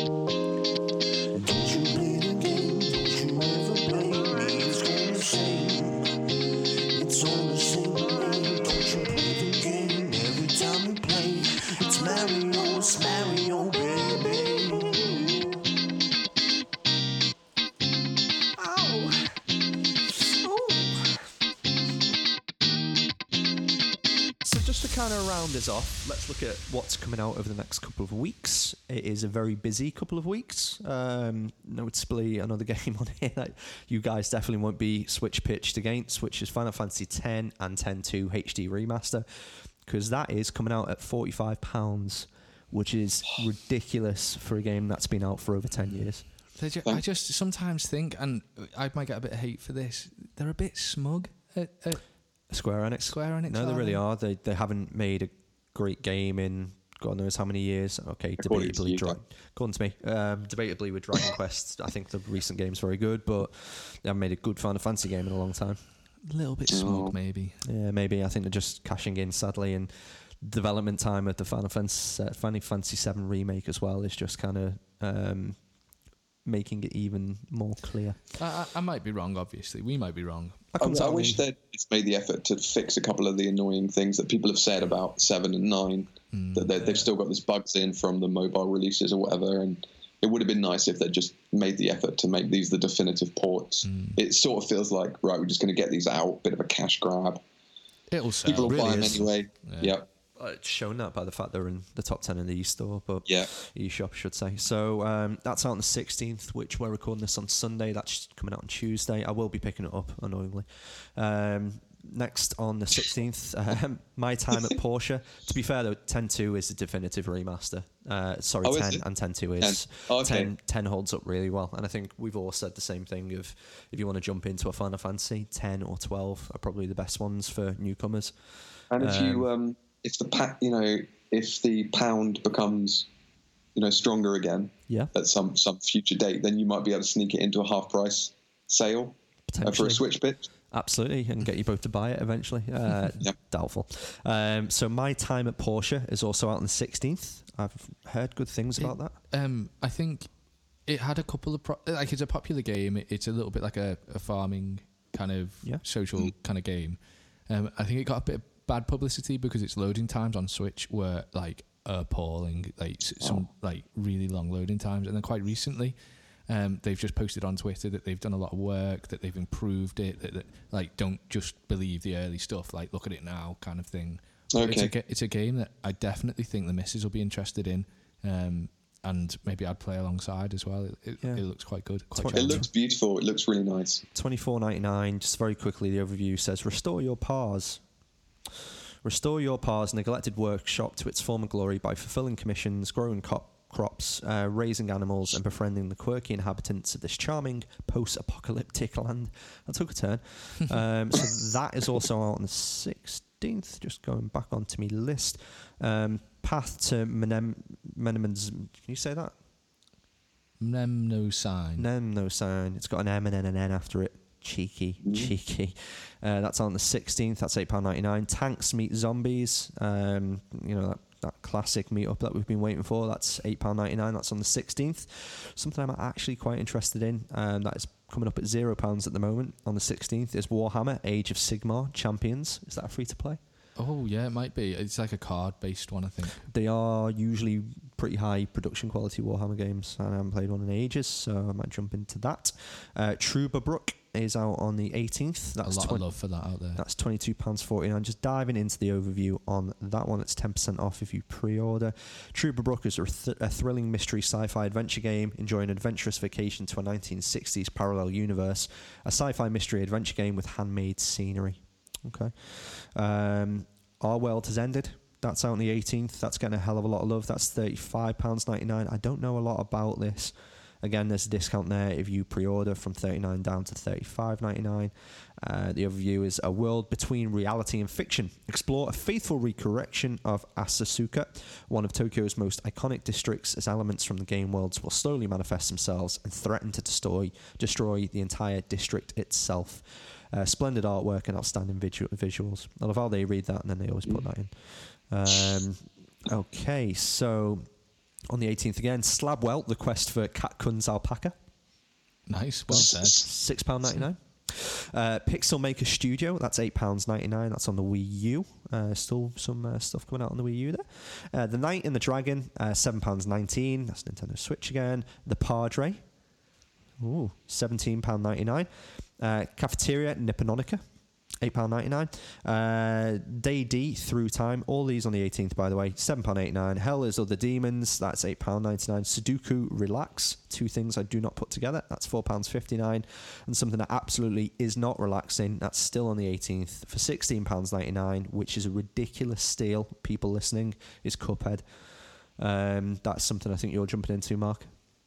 I'll be grabbing that. Was that the 18th, mate? That's on the 18th. So I'm looking forward to that. That's Thursday. Just in time for the long weekend in the UK. Are you going to get it? Oh, yeah. Is that your type of game? It looks like my kind of game, but I heard it is super, super challenging. So I might wait, see a couple of reviews, see what I think of it. The art style of it is brilliant, and I love that. But it might be just that little bit tough for me, a little bit frustrating maybe, I don't know. It is, and it was something that I played for the best part of 2 hours and then sold the Xbox because of it. So I've still got it. Technically, okay. anything I bought on the Xbox is on the PC. Oh yeah, you could maybe run it on there. I've been playing it on there, so I can get the we can have 8-bit a dough look. and then have a play. So if you want to, we'll have a little look after this. You're selling the house next. That's it. It's one game. One game I think that our group are quite interested in, Katana Zero. That's out on the 18th as well. Yeah. There's been a lot of love for that in the Switch Island clan / gang. Next, Motor Rush GT. That's on the 19th. That's £9.44. On the 19th as well. You died, but a necromancer revived you, which is a fantastic name. Is that the name? Yeah. Let's have a little look at what that is, because that's interesting. So that's £7.99. The title, You Die But a Necromancer Revive You, and will keep reviving you back to their crazy Tower of Death until you reach the top floor and get rid of them, allowing you to finally be free. So some sort of tower game. The 19th, Dawn of Survivors. The 19th. Just one thing with that Dawn of Survivors. Like, I did a bit of looking into that one after a few people were talking on Twitter. £1.59. Really cheap, but it's like a survival game. There's PvP elements. There's PvE as well, defending against horde of zombies. The description of it looks great. Yeah, from decaying cities to dark forests, you will fight through hordes of zombies and desperate scavengers. Find food, build shelter, prepare yourself for when the sun rises, so do the dead. So that sounds like... I mean, when you look at it, I haven't found any videos on it, and it seems to be coming out quite recently, which gets me a bit nervous. But the fact it's so cheap, and some of the elements that it's saying it's got in it, it's definitely one to watch, I think. I think it'll be quite interesting. I think I'll lean on you for that in the next pod. Good one for a future Switch pitch, perhaps. £1.59. You'd be comfortably under. Your bank manager's like, stop buying games. Like, what are you doing, man? The listeners don't care about cost, sadly. They're going to make us buy what they want. So Active Soccer 2019, that's £8.99 on the 19th. I've not looked into that. Dragon's Dogma, Dark Arisen, that's on Switch. Very interested. Interested. £4.99. That's a very peak game. So critically acclaimed as well. Thank you. Critical acclaimed action RPG Dragon's Dogma Dark Arisen combines exhilarating and deep combat with the freedom to explore a huge open world, enter the high fantasy setting of Grancis, a land where fabled monsters such as dragons roam. So you get to choose between classes, etc. You love all that. You love that, mate. That's on the 23rd of April. Also on the 23rd of April, Mortal Kombat 11. The download version, just standard, is £54.99. Wow. Oh, so the expensive. standard edition? Just the standard edition, yeah. What are they? That's ludicrous. Just on the eShop, I know. Let's have a little look. It is definitely gratuitous. Yeah, that's very... I'm just trying to see if it's got any of the other versions on there. No, it's not. Loves itself. Also on the 23rd, Beyond Enemy Lines, Covert Operations. Deponia on the 24th of April. I've not heard of that. Oh, I've played Deponia. It's $35.99. So I'm guessing that's an older game. It's a point and click game. There's 3 in the series, but they're pretty good. They're funny. Good puzzles. I think you might like it, actually, Dan.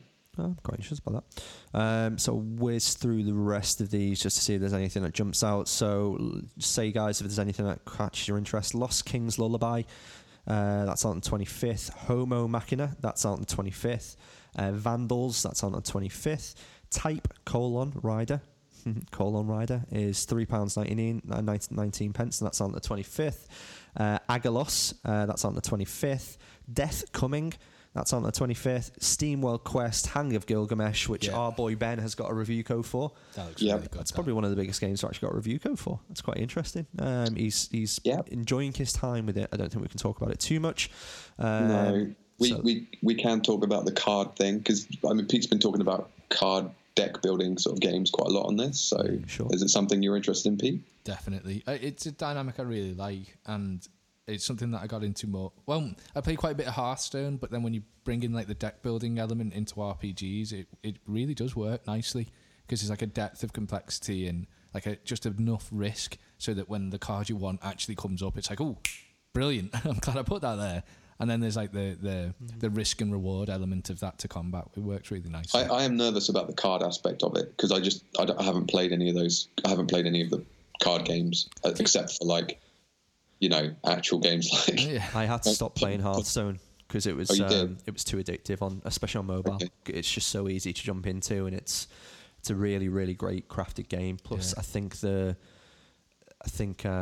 the Image Informer being very clever in selecting this as like the next step for what they built, because it's not as AAA necessary, if that makes sense. Like, you don't have to put as much time into it, in my eyes. Of like, you know, the aesthetics are still great from what they've got from the previous engine for SteamWorld, but really the deck building and the I'd say the, you know, intricacies that brings seems to be where they put a lot of their energy. So yeah, really by using the SteamWorld brand, they're going to bring a lot of people in that wouldn't have bought it if they just called it like Hand of Gilgamesh without the SteamWorld element. Yeah, exact egg salad. So also on the 26th is Muro Chronicle Hyper. That's £26.99. Another game I've never heard of on the 26th. Box Boy and Box Girl. That sounds terrible. I'll be getting that. Yeah, what is it? I love me a it's puzzler kind of platform thing? Yeah, it's a puzzle platform, but this one is like co-op designed, so you've got Box Girl as well, and you basically have to get across gaps and across spikes and things and solve various puzzle platformy bits, but you sort of do it by extending your box. Okay. And then little old game right at the end of the month on the 30th of April is Final Fantasy XII: The Zodiac Age, which is the best version of that game. It's a gorgeous looking game. It came right at the end of the PlayStation 2, £44.99. Thank God for that. Yeah, so I'm not allowed that one then. I'm so nervous every time he mentions them now. I know. Well, to be fair, other than 8, I don't think there's anything else in the Final Fantasy arsenal that I can get you guys with. Well, until Final Fantasy 14 comes out. And then it's like, I think that's a subscription model, so we'll be paying a $5 every blooming month. Well, as long as you can play 4 months of it, it'll be fine. 12 is fantastic. The Zodiac version of the game is brilliant because it includes a different dynamic for leveling up, which the Western versions didn't include originally. The Zodiac is the kind of, I can't hard to explain it, but you know, with Final Fantasy you have the kind of, what would you call it? RPG where you've got the parts where you select your different... Jobs? Yeah, different... No, jobs not, but where you want to... Talent tree? Yeah, talent tree. That's exactly what I was thinking of. Thank you. Go on. So the Zodiac talent tree, if you were, is a far better way of doing that, and the battle system, the Zodiac battle system, is far better as well. So it's like an action. It's not fully turn based. It's a bit like Xenoblade, isn't it? Well, this is the game where I think a lot of people left Square Enix and then went over to the team that built Xenoblade Chronicles. Ooh. If I'm right, Monolith Soft. That's it. And a lot of people will say this is the precursor to a Xenoblade game. So if that doesn't persuade Pete, then nothing else will. I'm in. And that is it for April. So what's your takeaway for that? April is a big month for games, isn't it? It already has been. There's been like the Labo launch. There's been like announcements about Cuphead already. There's a lot of good quality games that have come out in April. It's been a good month. You going to get any of those, Pete? What are you thinking about getting? Dragon's Dogma is pretty much locked in cert. I'll be getting that, I think. Okay. Might be day one actually. I'm really interested in it. I like the look of it. But it's got some good reviews. Lots of like 8s and 8.5s across the board. I think it's one of those games that people look at it quite romantically from the past, but they've released it at a sensible price for a game that it is. It's like 25. They're not saying, oh, this is a game that people liked in the past. 40 quid, please. Like it seems to be like quite a reasonable pricing for it. They did it with. I think we spoke about Darksiders. Like they did a similar thing. That's a well-loved game. They've brought it back. It's not going to cost you a full 40. It's going to cost you like a 25. I think it was. Was it? No, I don't know, mate. 20. I think it was $24.99. Yeah. Yeah. So I think I like that. I think it's a good price point for games that are coming out that have been out in the past and they've done the job. They've done a bit of rework to them. I think Did you hear that, Capcom? Did you hear that, Square? Yeah. Listen to Pete. I know. I really do think that's the right mark to come in at. It's not Smart. a new experience. It's an experience that you're having again. So have it for 25. I'd say that seems about fair. And can I just read one of the reviews here? This is a IGN quote about Dark Arisen. A valid alternative to The Witcher 3 or Dark Souls. Dan, valid alternative to Witcher 3? Tempting? Very interesting. Very interesting. Closest you're going to get on Switch to something it like will be. Witcher 3. It will be. And I think until Witcher 3 actually comes out on Switch, which I reckon will happen. Yeah. Is there anything jumping out at you, Mark? What are you picking up day one? Probably Katana Zero, Cuphead, and Hand of Gilgamesh. Box Boy, Box Girl? Oh, yeah, that too. Damn it, there's too many. I can't afford any of those. I'm just going to wait. I'll wait till May and then buy all of them then. My What about you, takeaway, Dan? Final Fantasy 10 and 12, although I don't think I'll buy both this month. Troublebrook, Liar. that looks... shut up. Troublebrook looks good. Cuphead, obviously. Katana Zero, I agree with you on that one. I'm going to wait for you guys. I'll see what Pete thinks of Dragon's Dogma. Disappointed by Mortal Kombat 11. SteamWorld Quest. Stick it to those guys. Big I month. think it's a huge month for Nintendo. Considering, I think the first podcast of the year we were a little bit like trepidation of what's coming. We didn't really know, and then all of a sudden, I can barely even plan or budget for the amount of games that are actually out. Baby's not going to eat. Nope. Baby definitely will eat, and sadly, I will not be eating, which might not be a bad thing for a couple of weeks, and I can trim a few pounds. So I think that's us, guys. I think that was emotional. Thanks a lot, everyone. Was Thanks a emotional. lot, particularly to our guest presenter. Round of applause for Charlie. Charlie. Smashing Charlie, woo. But yeah, no, thoroughly enjoyed that. Thanks, guys. Great name, Thanks, Charlie. guys. Great name. What are you going to be playing today, guys? I'm going to go away, play a bit more Mario, and probably going to jump into Moonlighter. Nice. You're going to have another go on VR before. I'm going to have a go in VR and then stick my fingers down my throat and say it made me throw up. Really annoy you online and then just trash everything you say using the official Switch Island account. Go for it. I think, definitely want to try the VR. I know Soph's stayed awake now just because she was like, I'll have a go with that when Pete comes back in. She'll love it, yeah. I've got some pizza left over from last night from American Pizza Slice in Liverpool. That's good. Big up pizza the boys over there. That is the best kind of pizza. I've not heard of that game. No, it's interesting. It's basically... What are you going to be playing? So I'm going to do a little bit of Labo, then I'm going to try and steal some of Dan's pizza. That's it. Absolutely fine. He's going to steal some of the pizza. Mark, what are you going to be playing, mate? Oh, I'm a bit jealous. Great chat. Let's all go. Where's my pizza? Damn it. I'm going to order some. I've told you this. Don't look at anywhere else to live in the UK. Come to Liverpool. Join us. One of us. The home of pizza. Home of pizza and far more greenery than you could ever imagine. I saw a bee once. It's too soon, Mark. Hot take. So where can people find us? So if you really love our content, we are pushing our Patreon pretty hard. We've got a couple of guys that are following us at the moment. There is some great rewards on there and perks. And Mark, the website is, because I'll probably get it wrong again. Patreon.com/Switch Island /Switch Island. /Switch Island. So we've got good rewards on there, great perks. We're really engaging on our Discord channel, on Twitter. You can find Discord through the website, or if you go to Twitter @Switch_Island, it's in our bio on there. We've got some bit more traction on Facebook, and our YouTube channel is doing very well at the moment. So YouTube.com/The Switch Island. The Switch Island. I'm gonna have to make all these the same, aren't I, at some point? Isn't it?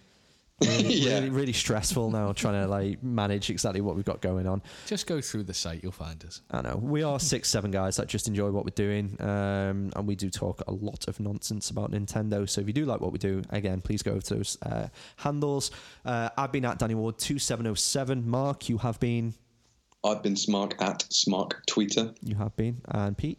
@GQ Preacher. Yeah, one final time. Big up, Charlie. Thank you very much for your help. No, you were great. Absolutely awesome. Sold Labo VR to me. I'm going to go out and buy one this afternoon. Ironically, I need to go to IKEA as well. So I'm going to have a fun time this afternoon with a screaming child. But no, actually, he's actually really well behaved. He's good as gold, isn't he? Are you taking him to IKEA? Might do, yeah.